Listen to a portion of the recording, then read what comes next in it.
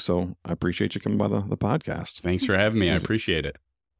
So I was going through your LinkedIn page the other night, just looking through the stuff you've done. You've done a lot of stuff and a lot of very different stuff, including the project you're working on right now, which I know we want to talk about a little bit later.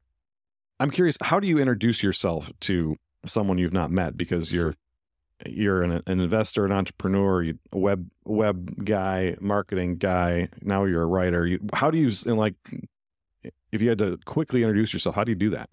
I guess it's like when the government asks on the forum, I just say entrepreneur or businessman. See, I could say, I guess I started one business, but I always have a hard time spelling that. So I would need to come up with entrepreneur is one of those words I could never get. Same. Yeah. I am terrible at spelling. It's a weakness. Yeah. So, so walk me through, like you started at, you're a Lansing guy, grew up in Holt, right? Holt High School. Yep. Yeah. And I think your name is now kind of synonymous with two major organizations, companies, businesses in the community that I think most people have heard of, Liquid Web and Saddleback, but maybe don't know you. So, like, walk us through quick. What's the Travis story? Oh, I appreciate that. And yeah, so I've always been interested in business. When I was, I think 12 years old, I started a roller hockey league in my neighborhood, had dues and everything. And it was my first little business. And then had a paper route. And back in Holt, I grew up next door to Matthew Hill that ended up founding Liquid Web. So we actually go back. Our families were best friends since we were like 2 years old. We literally were next door to each other across corners. So Matt and I had known each other for a long time. I got into playing music. I was in really bad punk rock bands in high school. Terrible. I would look at you right now and think that guy was in a punk rock band. Yeah, right. Exactly. That's what everybody says. And one of my other businesses was me and two friends convinced our friend's family to let us take this old barn in their backyard and convert it into a music venue, a concert venue. That ended up getting shut down by the zoning board in Holt. Thanks, Rick Royston. Boy, I should probably bleep that.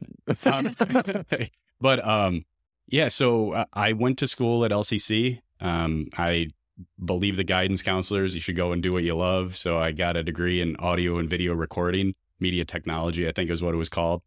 I graduated from there and was doing audio board operating. So I know what you're doing here. Maybe. And then I worked at WILX. I did the audio board, floor directing, production assistant, ended up moving to master control. I think I was the youngest UAW union steward at the time. And we picketed for $6.96 an hour was what we ended up getting. So knew I needed to do something else. Ended up getting into TV advertising. Worked at Big George's Home Appliance Mart to learn sales for a little while. Then somehow stumbled into this place called TechSmith.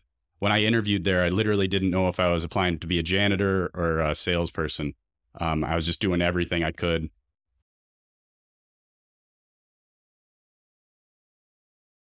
Actually, I missed a part. When I was selling TV ads, they approached me about starting my own company to do the video and commercial production there. So I pleaded with my parents to get a $10,000 loan to start up my first business. Bought this computer and this camera, and ended up the day that I signed the contract, like a day later, they got bought out by Comcast. So lost my job, lost the only contract for the business, had no clients, and was just doing everything I could to not go bankrupt. I was installing cable and cleaning toilets and doing anything I could to make money, and ended up stumbling into this amazing place called TechSmith. Did a stint there doing software, ended up doing a partnership with Liquid Web when I was there. Okay. And that's when I kind of reunited with Matt Hill because we hadn't seen each other in a few years. And at that time, he was moving his servers from the East Coast of the country and actually starting the first data centers here in Lansing. And he had just hired my close friend, Chris Strand. And he asked me to come on and really start growing and scaling the company. At that point, it really was just him and customer service people. So what does Liquid Web do? Liquid Web is the other side of the internet, is what Matt used to always say. So any website that you go to, it's hosted on a server that's in a data center somewhere. And we hosted at the end like 3 to 5 million websites, depending on how you counted them. We were basically just a bunch of servers that we managed. We had a bunch of staff that would go and fix everything on them. And we hosted websites, everything from Death Road Records website for a while to blingy.com, to all these different websites, some GM stuff, all sorts of stuff. So what is you're the marketing, that was one of your titles. I'm curious, how do you go and sell that? Like, what do you, as a web hosting company, how do you say we're a better web hosting company than this web hosting company? Yeah, I mean, you nailed it. That was the first thing that I had to do. So the first thing I did was surveyed all of the employees and asked, why do people buy from you when they can literally get this same thing for free?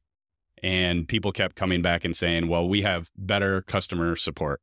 So at the time, the kind of the standard in web hosting was if you wrote an email to your web host and they got back to you in 2 days, like that was amazing. And we actually had people that would answer the phone and we would respond to emails within 24 hours. So we took the initiative, me and Jer Hill and Matt and Greg and Chris, we branded Heroic Support. And so I believe that you can only own one concept if you're lucky in a customer's mind. So we put everything around Heroic Support, and then we kept delivering on that promise. So at the end, we even got to the point where if you gave us a call and we didn't answer in 59 seconds, we'd start paying you back money. We just kept fulfilling the promise of we have better support than anybody else in the industry. Okay. And that's what allowed us to grow really, really fast. I mean, it was insane. When I started, it was like 20 employees, I think around $1 million in revenue. By the time we sold, like 10 years later, it was 80 million in annual recurring revenue. And we had 480 employees and 3 data centers in Lansing, 1 in Amsterdam, 1 in Scottsdale, an office in Ann Arbor. And just, it was pretty big. And then we sold to private equity in 2015. Okay.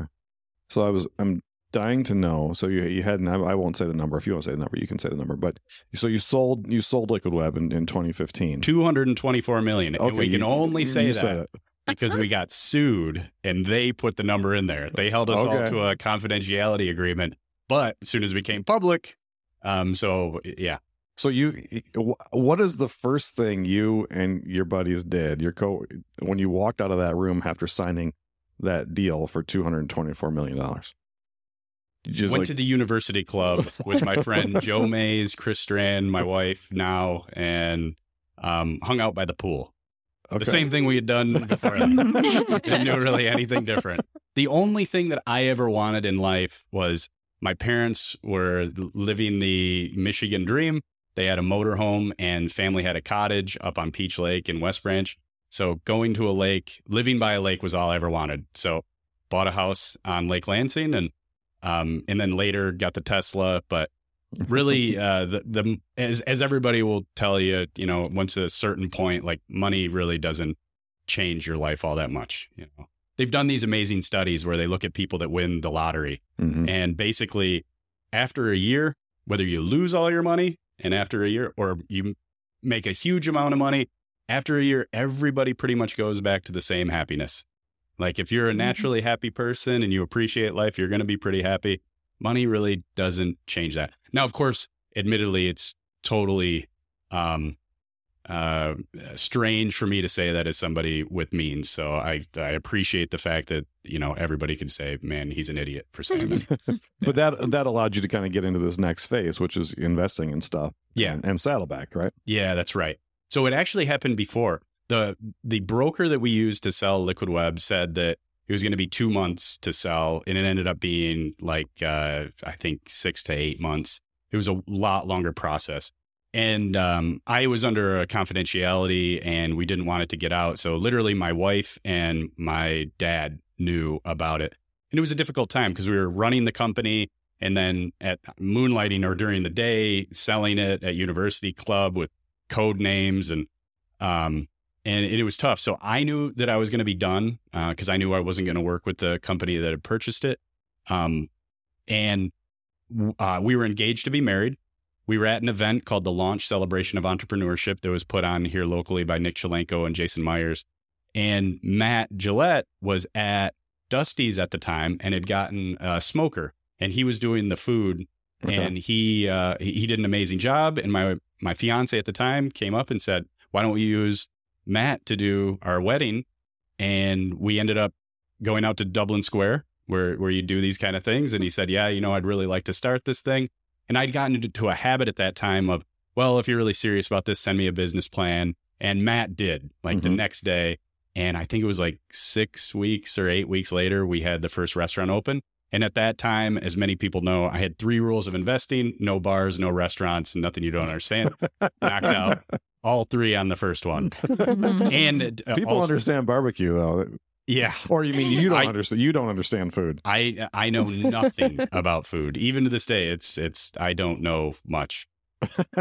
So that's all Matt Gillett, and I just try to help as much as I can. And when was that? When did Saddleback start? June 2015.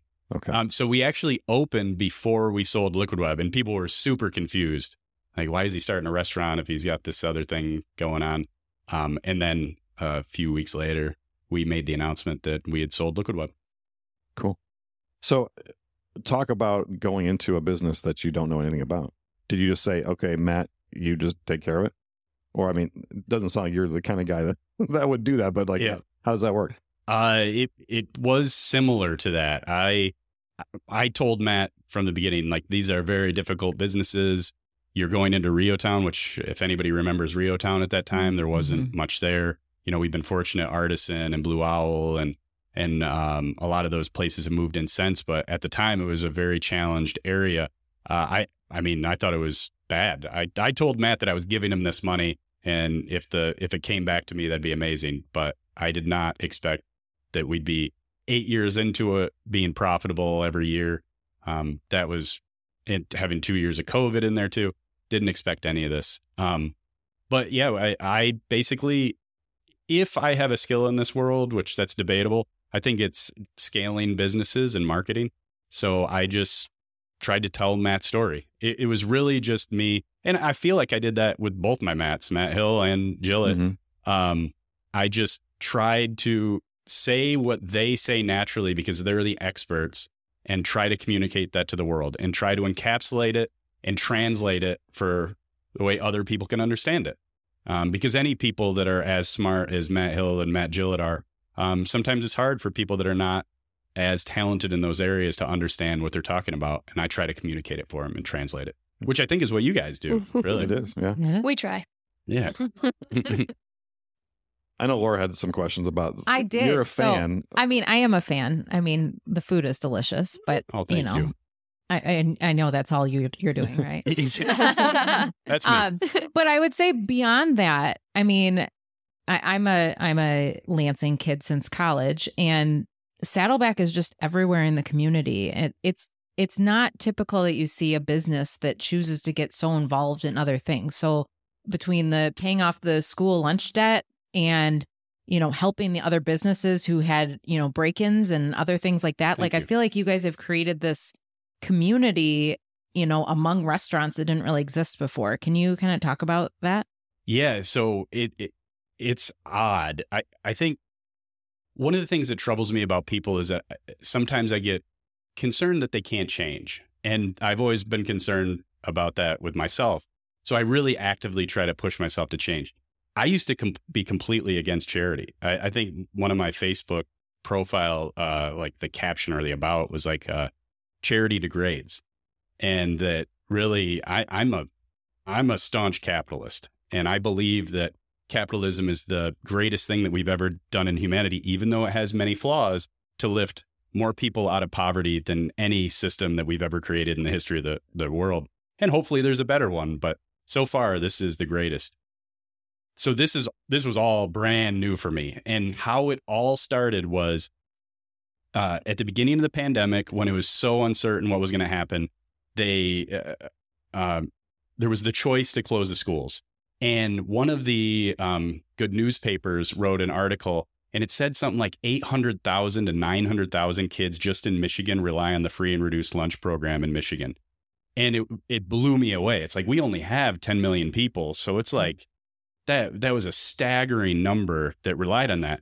And then it was like, well, what are they going to do now that the schools are closed? Where are they going to get those? Where are the kids going to get those meals? So as I do, I'm having this, kind of whimsical conversation with Matt, and he just says, well, why don't we feed them? And that's literally how it started. So we made a silly post saying, hey, I know, people are struggling right now. If anybody has a kid, you can bring them in. And if you bring them in, we'll feed a kid for free. We posted that. And then amazingly, our Facebook fans were like, well, how can I help with that?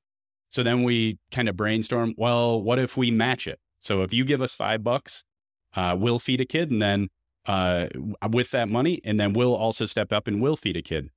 And that's how it all started. Then we had like 2,000 something donations ended up coming in. Not the number, like that was the number of kids that we needed to feed. Then all of a sudden it was like, I don't know 2,000 kids. I have no idea how to give these meals out. So then my mother-in-law, Dawn Blakesley, referred me to Trinity Church. We ended up getting tapped into them. And then it ended up being this thing where like every 2 or 3 months, we were giving away 200, 400, 500 meals, where it got to the point where we were coming into some communities, the Trinity Church people who were delivering them were coming into these communities and kids are running out of the apartment complexes, like all excited. And it was amazing. It was one of the coolest things that I've ever been a part of. One of the most meaningful thing that I've ever done with Saddleback, for sure. And then that just led to, well, what can we do next? What can we do next? And admittedly, we were all just like looking out for our neighbors, like, what is going to happen here? Like all these businesses are closed. Downtown is a desert right now. These business owners still have to pay their rent. And so we just tried to help as much as we could. And then one thing led to the next, and none of it was premeditated. So you brought up the other one, just to give that story of the paying off the student lunch debt. I woke up, turned on the news. It was like a Sunday morning, and a barbecue place in the Flint area had paid off student lunch debt. And I said, what the hell is student lunch debt? I'd never heard of it at all. And so I reached out to 2 teacher friends, one in Holt, and actually both in Holt. And they said, yeah, that's when a kid can't pay and we don't have them go without a meal, but it goes on their balance and we hold that up. And then sometimes at the end of the year, some families can't pay it. And this debt kind of accumulates over time. And I'm like, I had no idea that even existed.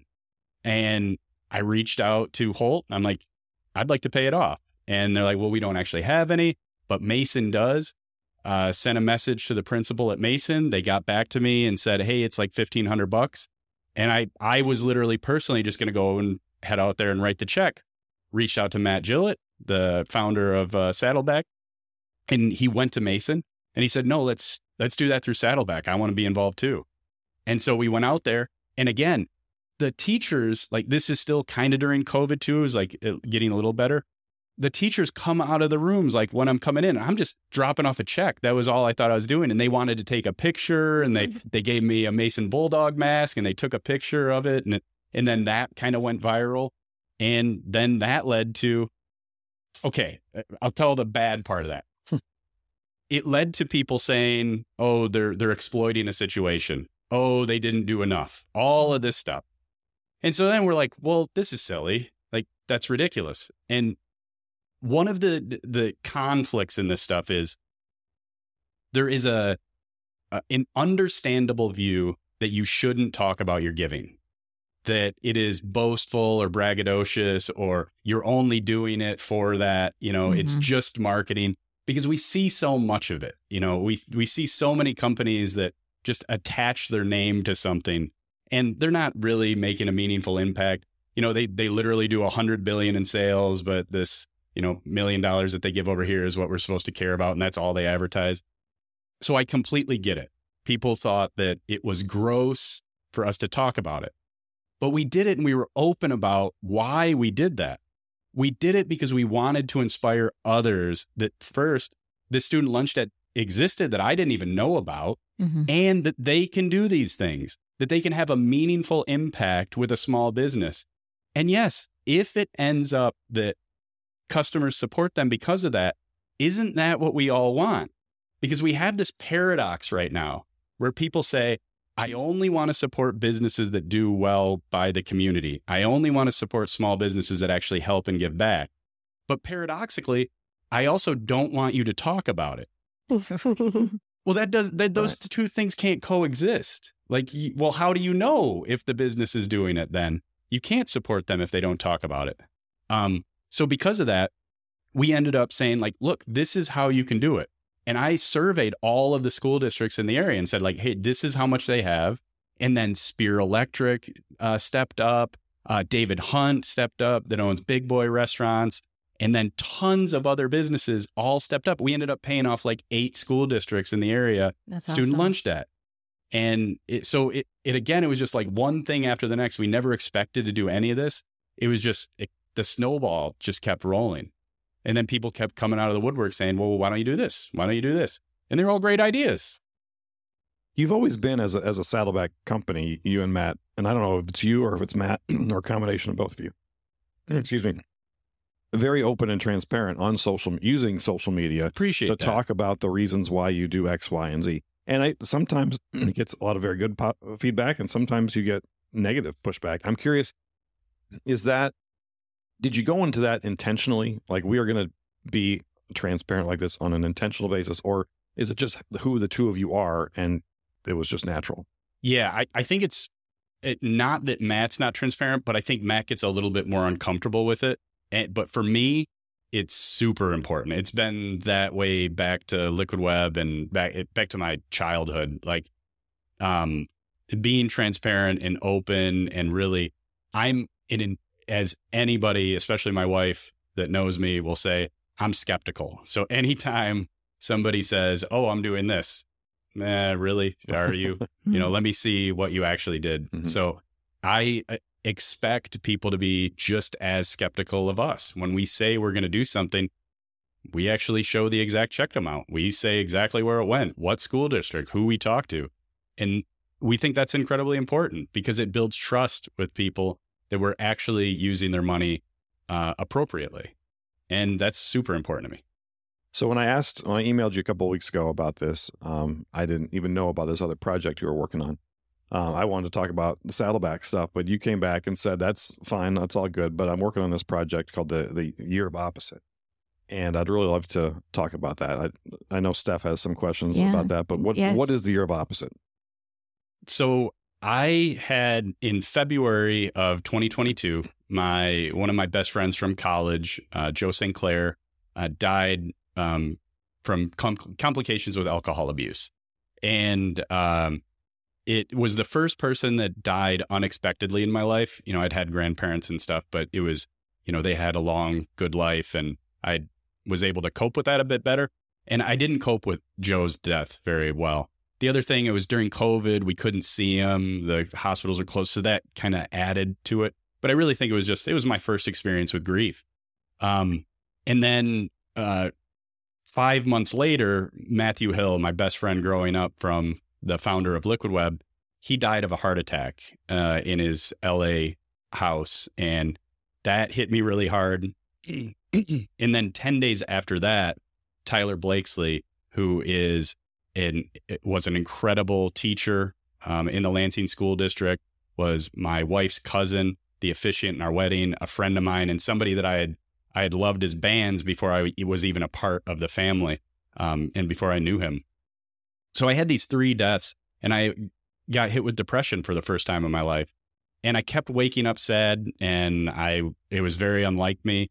And I was really burdening my wife with, like, why aren't you able to help me with this? And it was the definition of insanity. I was just doing the same thing over and over again. So I came across that speech by the general that's just wake up and make your bed. And I just started doing that. Like, well, I had always been not a morning person, like sleeping pretty late. So I just decided, nope, I'm going to wake up early. I'm going to make my bed. Then that led into a bunch of other things. Gave up drinking. I started working out a lot. I ended up losing a bunch of weight. And then I'm a big fan of Seinfeld. And there's George Costanza has his epiphany that everything he's doing in life is wrong. So he does the opposite and everything ends up working out better. So I'm like, well, I'll try that. George, that woman just looked at you. So what? What am I supposed to do? Go talk to her. Elaine, bald men with no jobs and no money who live with their parents don't approach strange women. Well, here's your chance to try the opposite. Instead of tuna salad and being intimidated by women, chicken salad and going right up to them. Yeah, I should do the opposite. I should. If every instinct you have is wrong, then the opposite would have to be right. Yes, I will do the opposite. I used to sit here and do nothing and regret it for the rest of the day. So now I will do the opposite and I will do something. So then it just led to, I've never golfed. I went golfing. I went. That's where I would lose you, because maybe I should just stop doing that. That should be my lesson. I should just stop golfing. Yeah. You're the opposite. Yeah. So then it just led into all of these other things. And at the conclusion of my year of the opposite, I had to make a decision. Was I going to go back to the old ways or not? And I decided, no, that I'm just going to keep challenging myself, hopefully every year, and change that challenge. So now I've challenged myself to write and publish every single week. And so I publish Year of the Opposite on Substack. I have a little podcast that's not really a podcast. It's really just my writing in a podcast. And that's what the Year of the Opposite is. It's just doing the opposite of what I had done all my life and push myself, challenge myself to change. Was there anything at the end of the year that you thought, oh yeah, I'm going back to do that again? I've really missed this for the last year and I can't wait to do it. I can't wait to bring this back. Or was it all just so habit forming that by the time you got done, it was like, this is who I am now? I don't think there was anything that I went back to. I mean, a bunch of things didn't change, right? Like, I love reading. I didn't stop reading. So it wasn't like every single thing changed. I didn't, stop wearing clothes or like it's like I didn't change everything. But so it's really just the things that were part of kind of my identity at the time. I really changed. And no, I didn't go back to any of them really. I have tried drinking. So we were in Nashville, so I drank there and it was a blast, but no, I don't think I'm going to go back to the casual drinks anymore. So how often did it take for these things to become habits? How often did you want to revert and say, I really feel like sleeping in today? So there are times that I do that, and I track everything now. So I use the Way of Life app. So I track myself on 30 different metrics, waking up, how I am as a father, if I drank, if I ate well, if I exercised. I every night I do that, and I journal every night. So there are things that that I fail on sometimes, and I track that. So for instance, I was always awful at flossing. So every 6 months I'd get scolded. And now I floss 51% of the time. So that's a win. Yeah. Yeah. It's every other day. That's way better than I would ever expected. And I think this 6 month period, I'll do even better. I think I'm hitting 100%. Does your dentist actually notice? Oh, man, that's a great question. Yeah. So I think, well, I don't want to give it away because the dentist might hear this, but yeah, I'm not sure about that because they also gave me this mouth guard because they think that I grind my teeth when I sleep, but I don't think I do that. Mm-hmm. But every time they ask me, did you wear your mouth guard at the beginning of it? So this time I'm not going to tell them. I'm going to say, you figure it out. You tell me, You did tell I? me, did I? And then I'll be able to say, hey, here it is. No, actually, I don't know. Because I'm a horrible flosser, but I've never, tried to be good. And they always ask, have you been good with your flossing? I'm like, no, I haven't. I'm honest. But I feel like they'd probably just be picking at my teeth the same amount no matter what. I mean, I'm pretty sure my mom's a hygienist. I'm pretty sure they can tell because if you don't floss, you bleed like crazy when they floss. Yeah. Does it cut down on the picking? Oh, no.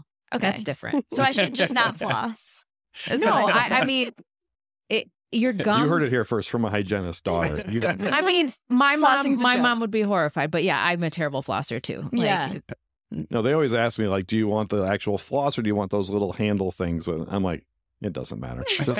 Just stick it in my bag. And I have a pile of 800 of whatever you gave me last time. Yeah. It's sitting in my drawer. Right. The bags just accumulate. They don't get touched. Dyke used to always get, my husband used to get the, they call them, I love to say this, interdental wood stick. What? Yeah, they're like little like triangular toothpicky things, and you use those instead of floss. And I don't actually use them, but I like to say intradental wood stick. Yeah, that sounds like very fancy. Yeah. Never heard of that. My dad carries those with him. They come in that little pack and they break off. Yeah, my dad carries those with him all the time. Yeah. He's always got them in his everywhere. Oh, that's funny. But sorry to sidetrack. On the building the habit. I love the book Atomic Habit, and it talks about building habits. There are a bunch of different concepts that I'm sure I'm going to mess up, but like habit stacking is one of them. So if you have a habit that you do, so for mine, it was like I brush my teeth. Well, now I'm going to stack the habit of flossing right after that. And so I stack that habit on making the bed. So I do it in that order. And then, so you get these things, then making it easy and repeatable. So like actually having the floss out so you can see it. So it's ready to go. So it reminds you where there are these triggers. The Atomic Habit is a great book for forming habits. I highly recommend that book. What has the feedback been to the Year of Opposite? Did people think, what are you doing, man? Or were they like, that's cool from the beginning? Or did it take some time? Or what have your friends and family all thought? It's been, the result has been overwhelmingly positive. You know, I lost 62 pounds from my peak. I was very unhealthy. I was on multiple medications. I had high blood pressure, high triglycerides, high cholesterol. Every once in a while I had rosacea. This isn't rosacea. This is just sunburn. I think. And I was able to clear all that up, and everybody loved that. So now I'm not on any pills, and that's because the doctor said I could, not just because I went off them.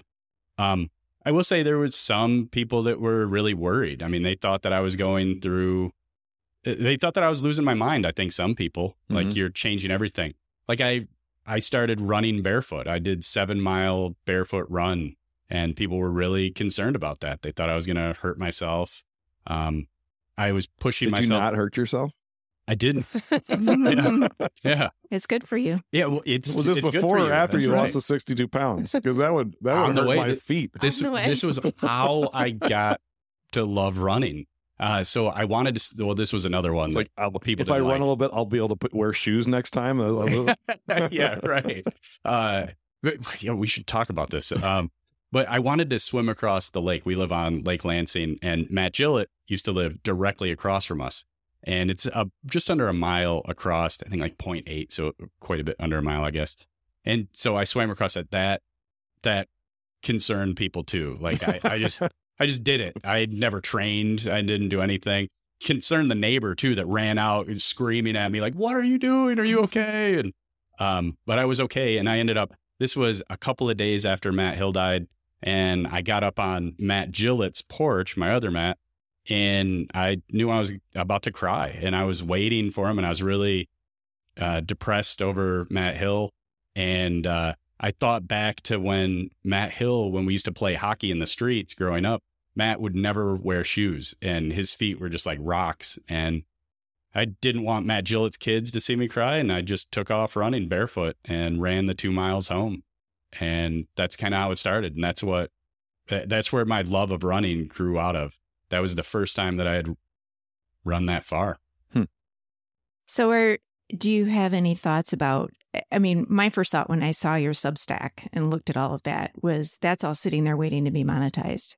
Are you going to write a book? Are you going to maybe put together a toolkit so somebody else can follow in your steps? Oh, the book's a great idea. I hadn't really thought that far ahead. I did because I'm a heartless capitalist. Like I did offer the paid subscriptions, but it was more, and I was clear about this. It was more, if you want me to keep doing this, like this will make me keep doing it, because now I'll have your $8 and think, well, you paid me for this, so now I have to do this.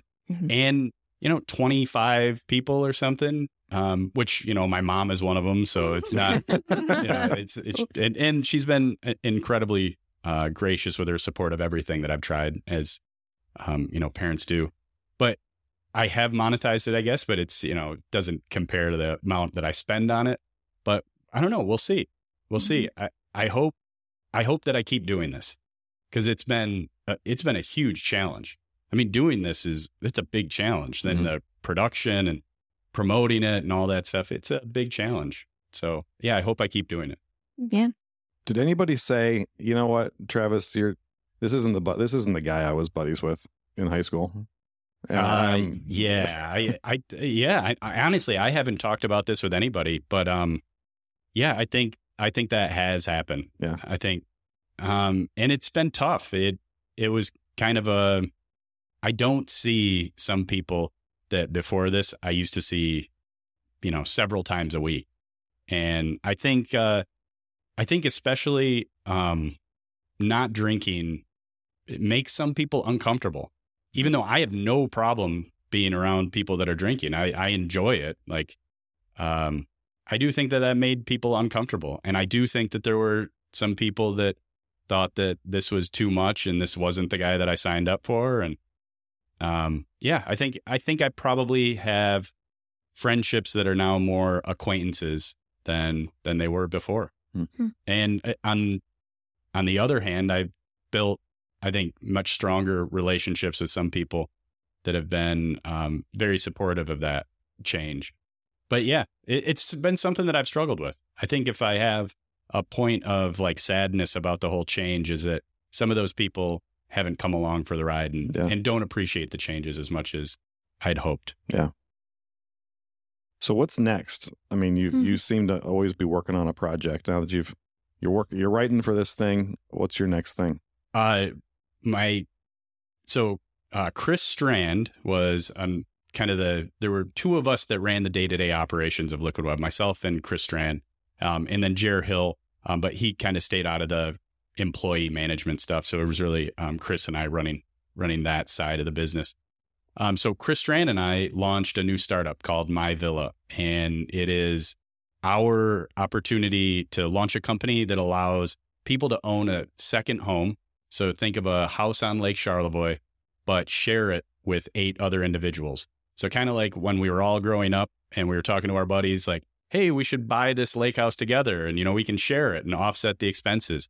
We make that possible for people to make the dream of second home ownership more attainable. So instead of you having to pay all the property taxes and maintenance and go up there and take care of the lawn and everything when maybe you're only going to be there for 6 or 8 weeks out of the entire year, or you don't have to manage it on VRBO and worry about vacancies and all that, telling people the Wi-Fi password a million times a month. We handle all that, and you just get to go up and enjoy the house when you're there. So that's the newest project that I'm working on, is My Villa. Cool. So you go into this with people you know, or strangers, or both?